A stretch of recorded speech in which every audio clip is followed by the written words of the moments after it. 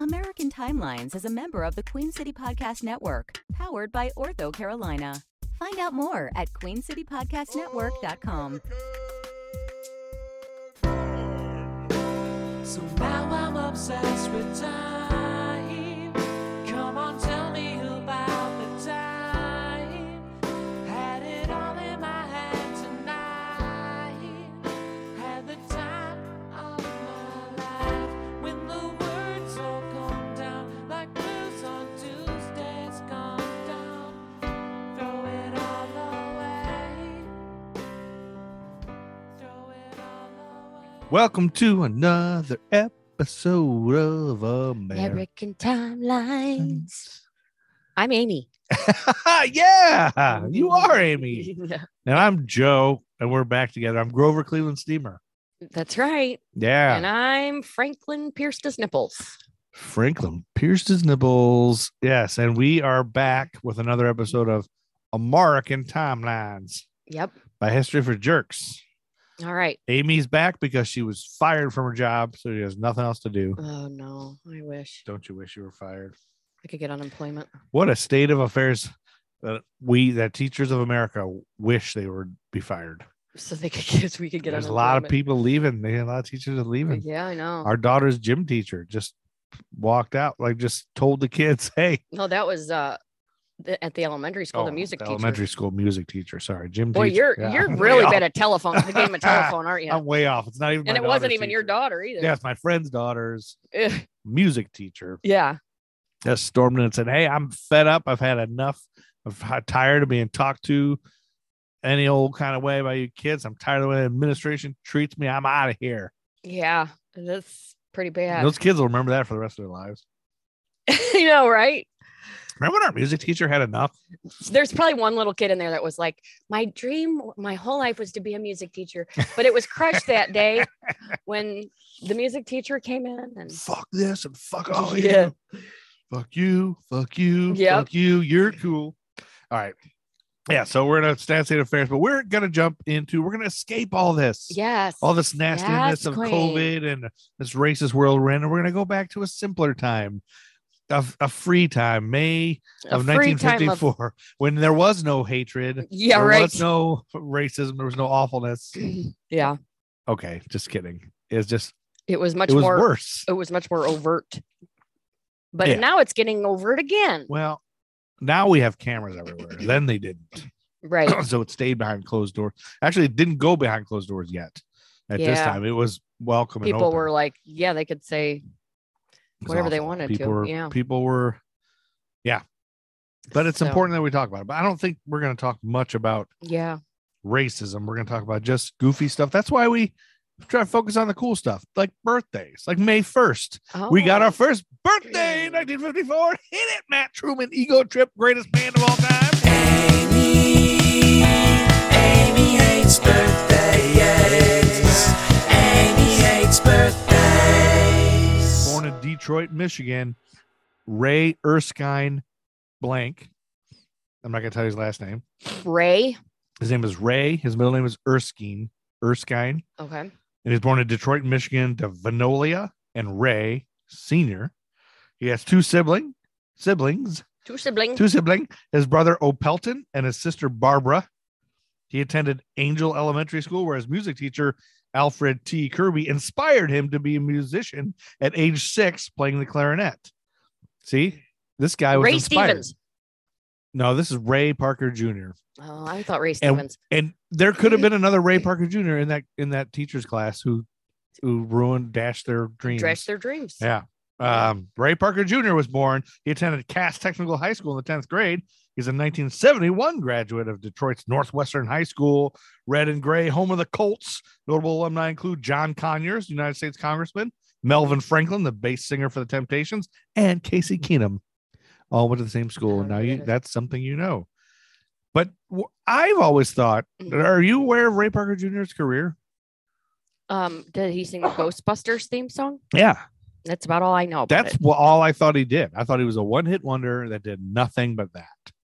You underestimated him. I underestimated Ray Parker Jr., and I bet some of you did too. And shame on you, listeners, who along with me, underestimated him. And huzzah for those of you listeners who are aware of his career, he gained recognition during the late 1960s as a member of Bohannon's house band at the 20 Grand nightclub. And I looked some of that up online, and it's some really funky stuff. Mhm. This Detroit hotspot often featured Motown acts, one of which, the Detroit Spinners, was so impressed by Ray Parker Jr.'s guitarist skills, they added him to their touring group. And through that relationship, he recorded and co-wrote his first songs at age 16 with Marvin Gaye. Mhm. And Parker was also employed as a studio musician as a teenager for the emergent Holland Dozier Holland's Invictus Hot Wax stable. And his choppy style was especially prominent on Want ads, a #1 single for Honeycomb. Remember we talked about Honeycomb No. a while back? You don't remember that? Nope. Anyway, 1972, Ray Parker Jr. was a guest guitarist on Stevie Wonder's funk song, Maybe Your Baby, Okay. from Wonder's album Talking Book. Anyway, and then he was also lead guitarist for Stevie Wonder when he opened for the Rolling Stones in 1972. He became a sideman in Barry White's Love Unlimited Orchestra. God, that's crazy to think Stevie Wonder opened for the Rolling Stones. Isn't that nuts? Yes. And then Ray Parker Jr. was briefly in Uptown Saturday Night as a guitar player, but he also did session work for the Carpenters, Bill Cosby, Rufus and Chaka Khan, the Supremes, Aretha Franklin, Denise Williams, Bill Weathers, Michael Hendricks. Anyway, he had this whole big Gladys Knight and the Pips, Boz Scaggs, Herbie Hancock. We get it. Anyway, we get it. So, but he also had a band in 1977, an R&B group called Radio, Raydio, Rays and Ray Parker. Yes. And they had a song, Jack and Jill. Have you ever heard of that song? Nope. If you listen to it, look it up on YouTube, you've heard it. And it's really funky. And it's cool. It's totally 70s and ridiculous looking, but it's great. So he was, and old people know this. Old people that love old R&B and Motown and stuff. And we are stupid for not knowing it. But now you know. Look up Ray Parker Jr.'s career on YouTube and enjoy yourself this weekend. All right. And then on May 6th, 1954, Ray Parker Jr. is comfortably in the world. He's 5 days old. And I don't know if you know this, but before 1954, it was popular opinion that the human body was incapable of running a mile in under 4 minutes. But Roger Bannister proved that wrong on this day. Boom. Boom. Boom. He was the first human to run a mile in less than 4 minutes. He ran it in 3 minutes and 59 seconds. He was running. The historic event took place during a meet between British AAA and Oxford University at Iffley Road Track in Oxford. Watched by about 3,000 spectators. So he's a British guy. Yes. Okay. Yep. Winds were up to 25 miles per hour before the event. And Bannister said Whoa. twice. Maybe he was times. running with the wind and it No, pushed he- him along a little bit. Before the race, he said this. He preferred not to run, and because it was too Windy. and awful, he'll try again another time. But right before the race was scheduled to begin, the winds dropped. Oh. And he ran. Then after he was done running, he became a neurologist, and he was knighted for his neurologist work in 1975. Okie dokie. And then we got another birthday on May 8th, on. 1954. Amy hates birthdays. Amy hates birthdays. David Keith, the actor, was born in Knoxville, Tennessee. I only did him because I thought it was Keith David, who was a cooler actor. But David Keith and Keith David should be in a movie together called David Keith's. All right. David's. We're moving on. Okay. He was born in Knoxville, Tennessee, and his cousin is Mike Keith, and play-by-play announcer for the Tennessee Titans. And then on May 16th, 1954, Ted Williams got 8 hits in one game. He was a DH. Mm-hmm. The first time he did that since breaking his collarbone. And then May 17th, we got some serious business to get to. Oh. Which you probably know a lot more about this than me. But before we get to May 17th, 1954, we got to backtrack a little bit. Okay. We have to go back to 1896 Mm-hmm. when the Supreme Court ruled in Plessy versus Ferguson Yes. that racially segregated public facilities were legal, That's right. so long as the facilities for Black people and white people were equal. Mm-hmm. That's a big joke because they never were equal. Right. They never were. So the ruling constitutionally sanctioned laws barring African Americans from sharing the same buses, schools, and other public facilities as white people, known as Jim Crow laws. Mm-hmm. And it established a separate but equal doctrine that would stand for the next 6 decades. That's right. Fast forward to the early 1950s. Yeah. And the National Association for the Advancement of Colored People was working hard to challenge segregation laws in public schools. And they had filed lawsuits on behalf of plaintiffs in states such as South Carolina, Virginia, and Delaware. And in the case that would become most famous, a plaintiff named Oliver Brown filed a class action suit against the Board of Education of Topeka, Kansas in 1951, after his daughter, Linda Brown, was denied entrance to Topeka's all-white elementary schools. So everybody, you always hear about Brown versus Board of Education. Right. So this is it. It's Oliver Brown, his daughter, Linda Brown, in Topeka. In his lawsuit, Brown claimed that schools for black children were not equal to white schools as it's supposed to be. That's the whole thing. Right. And that segregation violated the so-called Equal Protection Clause of the 14th Amendment, which holds that no state can deny to any person within its jurisdiction the equal protection of the laws. Equal. Right. It's supposed to be equal, not bullshit equal. The case went before the U.S. District Court in Kansas, which agreed that public school segregation had a detrimental effect upon the colored children and contributed to a sense of inferiority, but still continued to upheld the separate but equal doctrine, even though they said that. Yeah. When Brown's case and 4 other cases related to school segregation first came before the Supreme Court in 1952, the court combined them into a single case under the name Brown v. Board of Education of Topeka. So there's other cases too. They just put them in one thing. Like, this is a thing we got to deal with. Sounds like people were aware of this. Right. You know, it's not like people didn't know it was, they knew it was a problem. Just like back in with slavery, like they knew this is wrong and this is gonna get ugly. We got to do something, but they didn't. So same thing. Thurgood Marshall, the head of the NAACP Legal Defense and Educational Fund, served as chief attorney for the plaintiffs. 13 years later, President Lyndon B. Johnson would appoint Marshall as the first black Supreme Court justice, but now he's here. At first, the justices were divided on how to rule on school segregation, with Chief Justice Fred M. Vinson holding the opinion that the Plessy verdict should stand.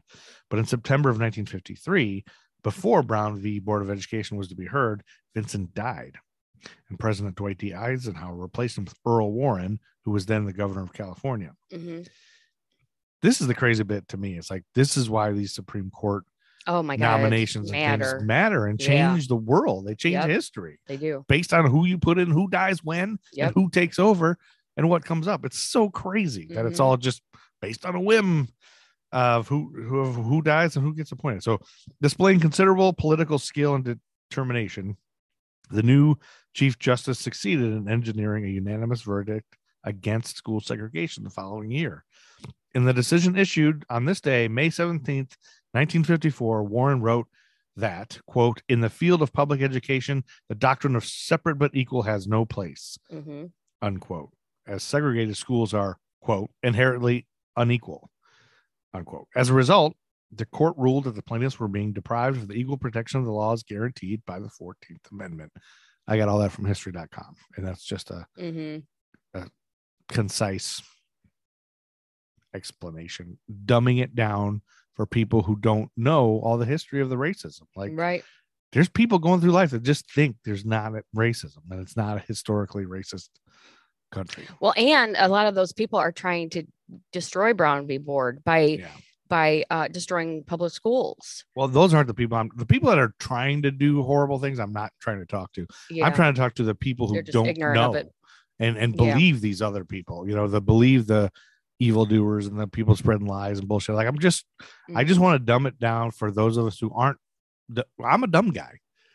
You got to dumb everything down for me, and then I'll be on your side. Explain to me what happened, and I will help you fight awful. I'd hate awfulness, but I don't know a lot of it. I'm dumb. So I just want to make it real simple and easy for people who are just going through life like, oh gosh, I guess this is all built on awfulness. Yep. And a lie. And white people have had privilege for years and years and years. May 21st, the U.S. 26th Amendment. Oh, wait. I'm May 24th. Yeah, I'm already in May 21st. And we're going to get to your grisly, awful murder and rape pretty soon. May 21st, 1954. The U.S. 26th Amendment to give 18-year-olds the right to vote is defeated. Oh. So I didn't know 18-year-olds couldn't vote until like the 70s. Did you know Oh, that? I didn't know that. No. I thought they always could vote. I remember when I was like 15. So they could go to war, but they couldn't vote. I guess. Yeah. I don't know when they could go That's to war. insane. Well, that's it. And that's what I remember thinking was so crazy that, I can vote, but I can't drink. Right. But you couldn't vote or drink. And then they moved voting up to 18 and then drinking. But drinking was 18, I think. And then it moved it. And maybe it was different every state. But I remember my parents telling me, I was like 12 or 13. And they said, no, when we drank when we were 18. Yeah. And in And New Orleans, it's still 18. Well, in some places when you're 16, you could drink like a third beer or whatever those were called. Oh, right. 30, I don't know.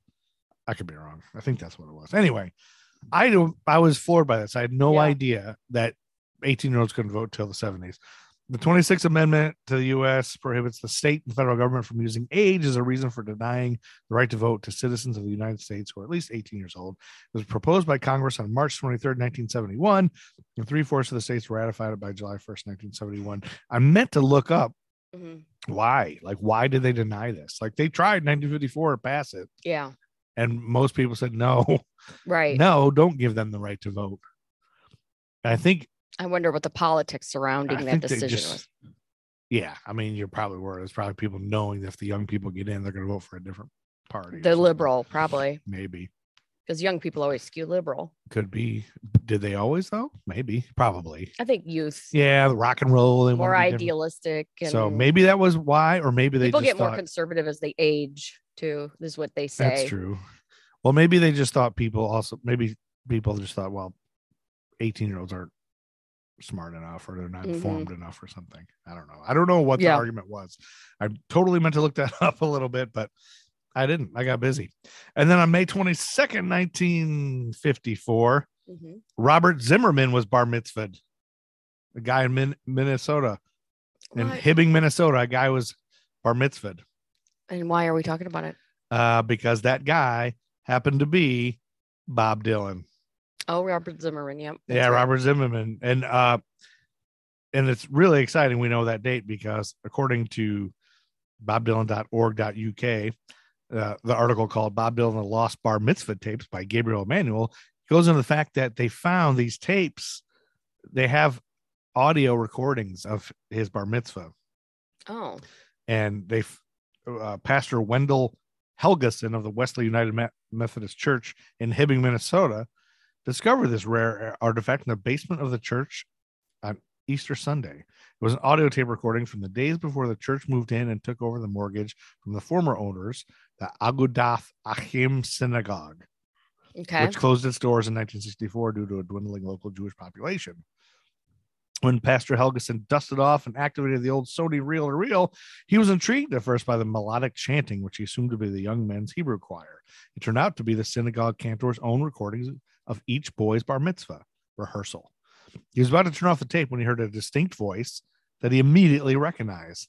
I would know that nasal sound anywhere. Yeah. Pastor Wendell said, bursting with hometown pride. No mistaking that voice belonged to the prodigal son of Hibbing, Bob Dylan. He recognized Bob Dylan's voice on a recording of Bar Mitzvah. Of course, it's not like you just be, holy shit, that sounds like Bob Dylan. I mean, it's in the hometown. Everybody knows he's from there when they found it. Right. But yeah, so they found this old tape and I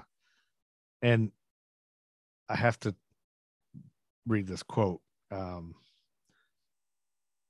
from somebody. They were really trying to authenticate the tape, I guess, for a while, and they were trying to find somebody that was around then.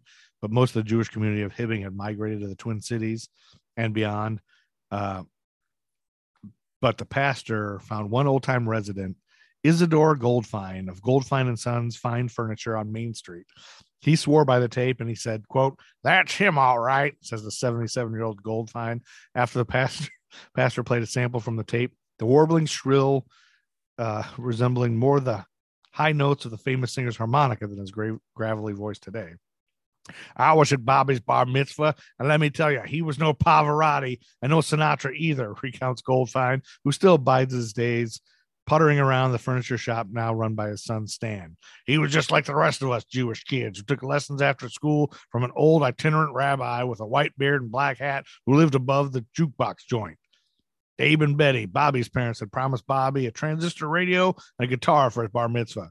I guess they had some kind of an idea where he was headed, though Bobby never kept in touch with anyone after he left, at least not as far as I know. They say he's been back once or twice, but never let anyone know. Okay. There you go. Bob Dylan's bar mitzvah tapes. All right. Let me know who gets the movie rights for that story. Hey, I would watch that movie about finding Bob Dylan's bar mitzvah tapes. Yeah. You don't think that was? I was just picturing that old man saying that. Old man is all grizzled. Oh, riveting. All right. You know what? What? American Timelines isn't always riveting. No, okay, that's true. You said that again. Hey, but now it gets riveting because we're going to introduce murder. Well, we'll see. May 24th, 1954. Now the ball's in your court, Miss Boring, Miss Bored Out to Tears. Why don't you spice it up with some grisly murder and get us on the edge of our seats? All right, get so scared. I'm prefacing this. You're going to preface it? Yes. The only thing on the internet about this it's on Murderpedia. Was on Murderpedia. Which is very poorly written. Is Murderpedia real? Like anybody can anybody put something on Murderpedia? Pretty much, I guess. But is there somebody who verifies Murderpedia? I don't know. And this is sponsored by our friends at Murderpedia. So Phyllis Thompson is who we're talking about as our victim here. Right? Phyllis Thompson. She was 23. Okay. Unmarried. Oops, my phone just turned off. There we go. All right. She was 23. Her home was in Lyons, Colorado. Oh. But she had worked around as a stenographer and secretary. I love stenographers and secretaries. So she was returning home from a vacation in California.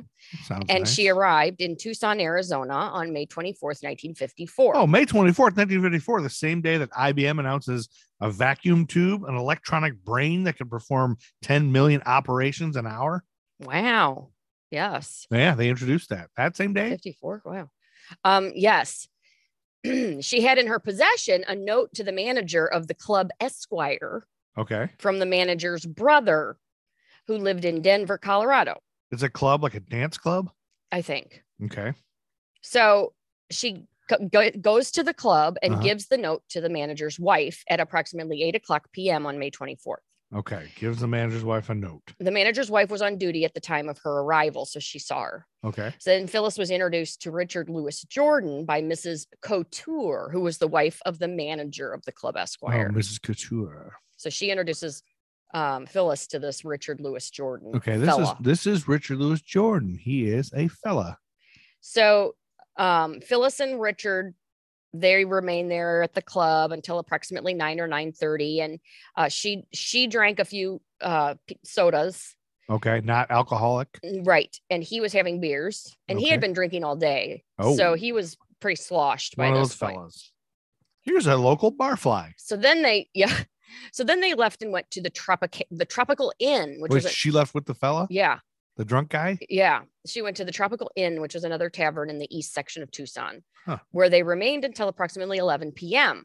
Then they came back to the club Esquire and remained there until about 11:45 when they left together. This seems like a late night for the 50s. That was the last time Phyllis was seen alive. Oh, I can't figure out what happened to her. We set her up with a drunk man who's been drinking all day. Right. And then they continue to drink all night. I can't imagine what would have happened. And then this other thing happened. So we'll get back into Phyllis's story. But meanwhile, we'll set Phyllis aside for now. On May 25th, 1954. Oh, May 25th, 1954, a Tuesday night where on CBS at 9:30 p.m. was a show called Suspense, followed by a show at 10 p.m. called Danger. Yes.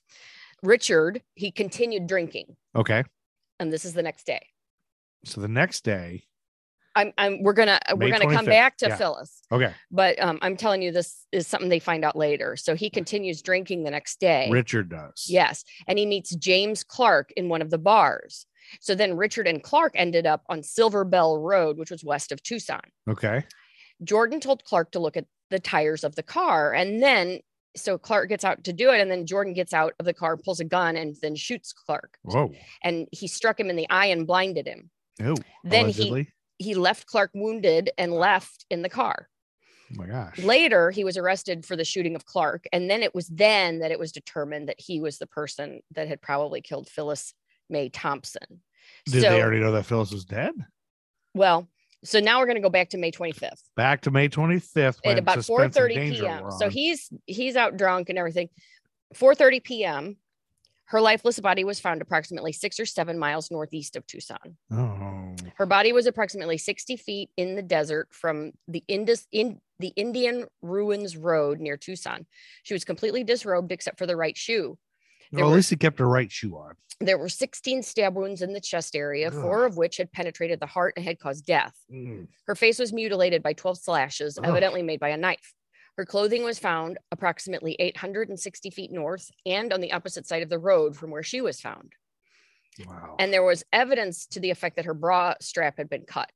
It was discovered by the sheriff's officers that there were tire tracks on and off the roadway opposite the point where her clothing was found and opposite the point where her body was found, because they were across the street from each other. Okay. So they made plaster casts of the footprints, which led from the car tracks to the place where her body was found. Yeah. And those footprints had the same measurements as Jordan's right shoe and her left foot. Okay. So there was a hole in the sole of Jordan's right shoe, which also appeared in the plaster cast of the footprints. Okay. So that's pretty obvious. Pretty damning. Yeah. So the footprint, which measured the same as Jordan's shoe, was obtained 15 feet from the location of Phyllis's body. And there was evidence of a struggle near Phyllis's body and that the terrain was torn up. So then they, on May 26th. Oh, May 26th, 1954, that same year. When the same day on that Wednesday that a fire on board the U.S. Navy aircraft carrier USS Bennington off Narragansett Bay, Massachusetts, kills 103 sailors and injures many others that same day. Yeah. That's a tragedy. That was when Richard Jordan was arrested. Oh. And at the time of his arrest, a knife was obtained from the glove compartment of his car. And there was blood on his knife, which on examination proved to be the same type and RH factor as Phyllis's. Remember, there's no DNA at this time. So no DNA. So you have to use blood type and RH factor, whatever that is. I was going to say, am I the dummy who doesn't know this? But okay. There was blood on his clothing and gloves, which were found in his clothes hamper at his home. I think he did it. The blood on his clothing and gloves was also the same type and RH factor as Phyllis. There was also some blood on the right-hand side of the front seat of his car that was the same type as Phyllis. Okay. But Richard had no prior felony convictions. Attempted murder charge in Mississippi was dropped. Hold on. Well, now they're probably rethinking that. We shouldn't have dropped that.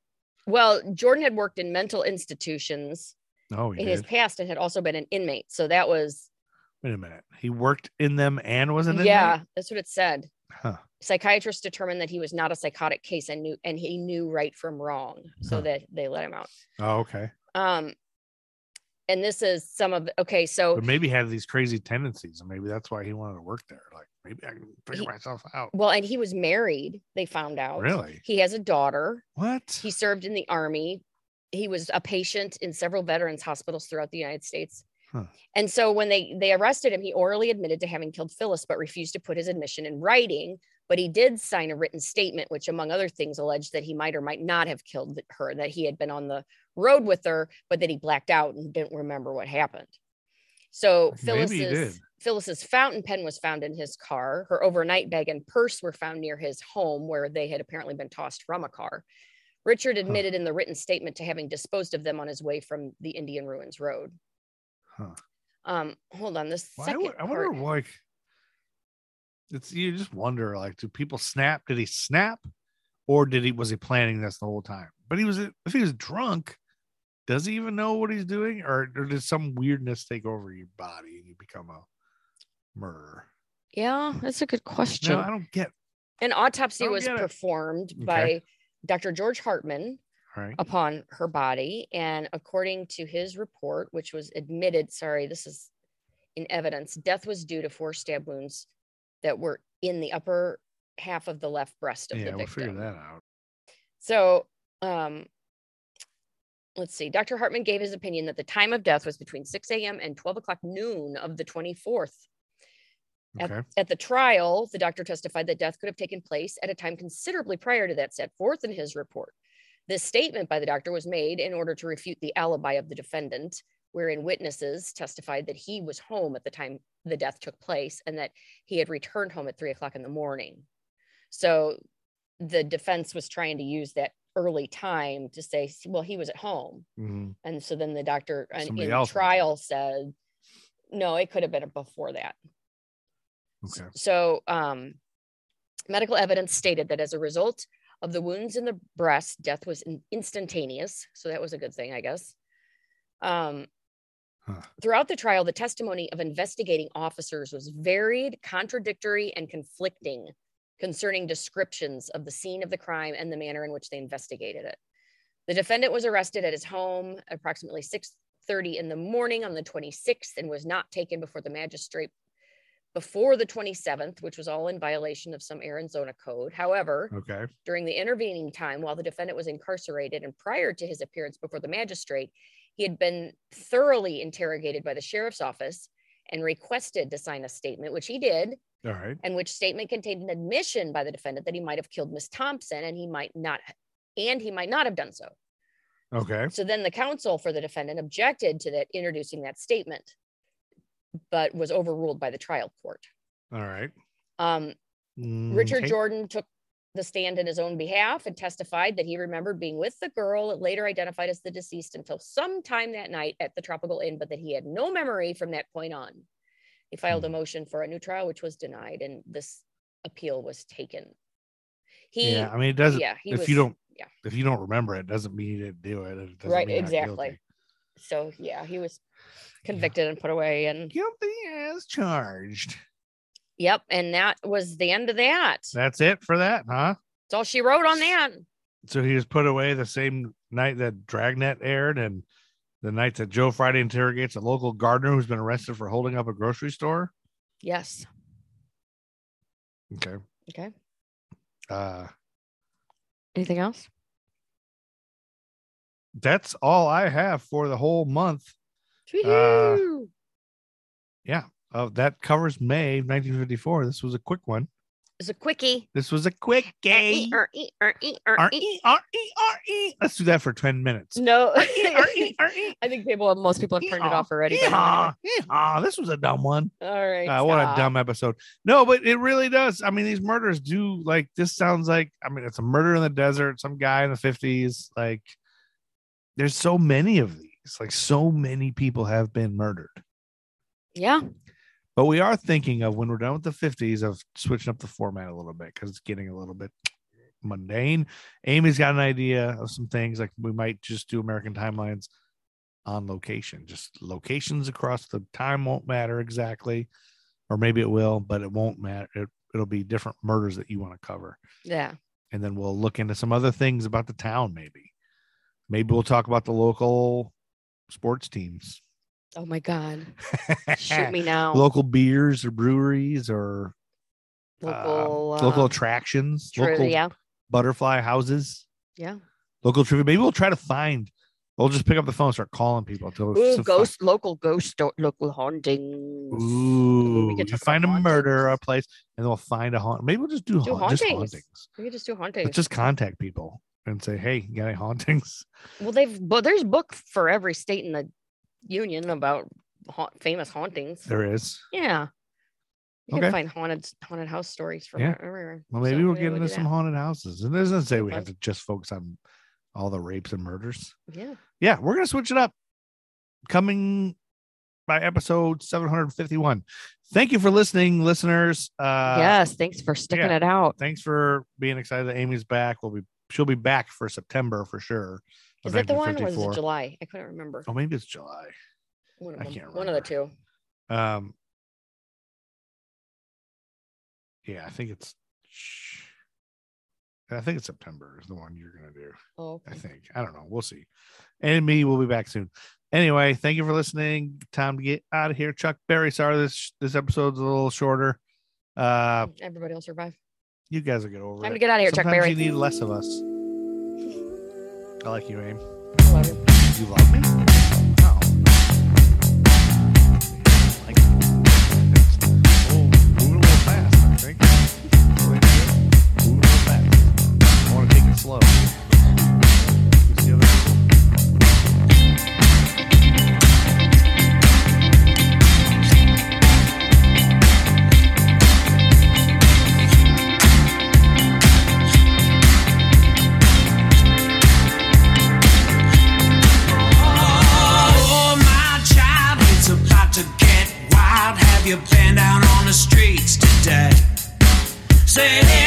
Now, baby, it's about to get crazy. Everybody's got something to say.